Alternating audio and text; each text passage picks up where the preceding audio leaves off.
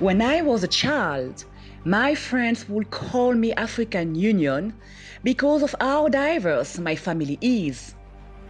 My father is an Ivorian by birth, while my mother is Senegalese. My grandmother was half French and half Malian. Our family stretched out into Ghana, Guinea, Kenya, Niger, Nigeria, Malawi, and Mauritania, just to name a few. My love for Africa is deeply rooted. My mission is to contribute, influence, and where possible, create honest opportunities for young Africans and African women without compromising my integrity. This means impacting first and foremost my family and raising children who are God-fearing, healthy, educated, and passionate about their culture.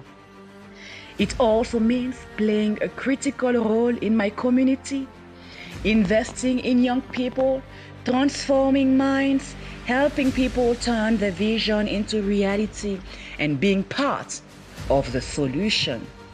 My name is Emmanuela Abwa. I am a Pan-Africanist, award winner, published author, psychologist, strategy consultant, an accomplished business development and marketing practitioner, and a serial entrepreneur. Welcome to a world of intellectual discourse.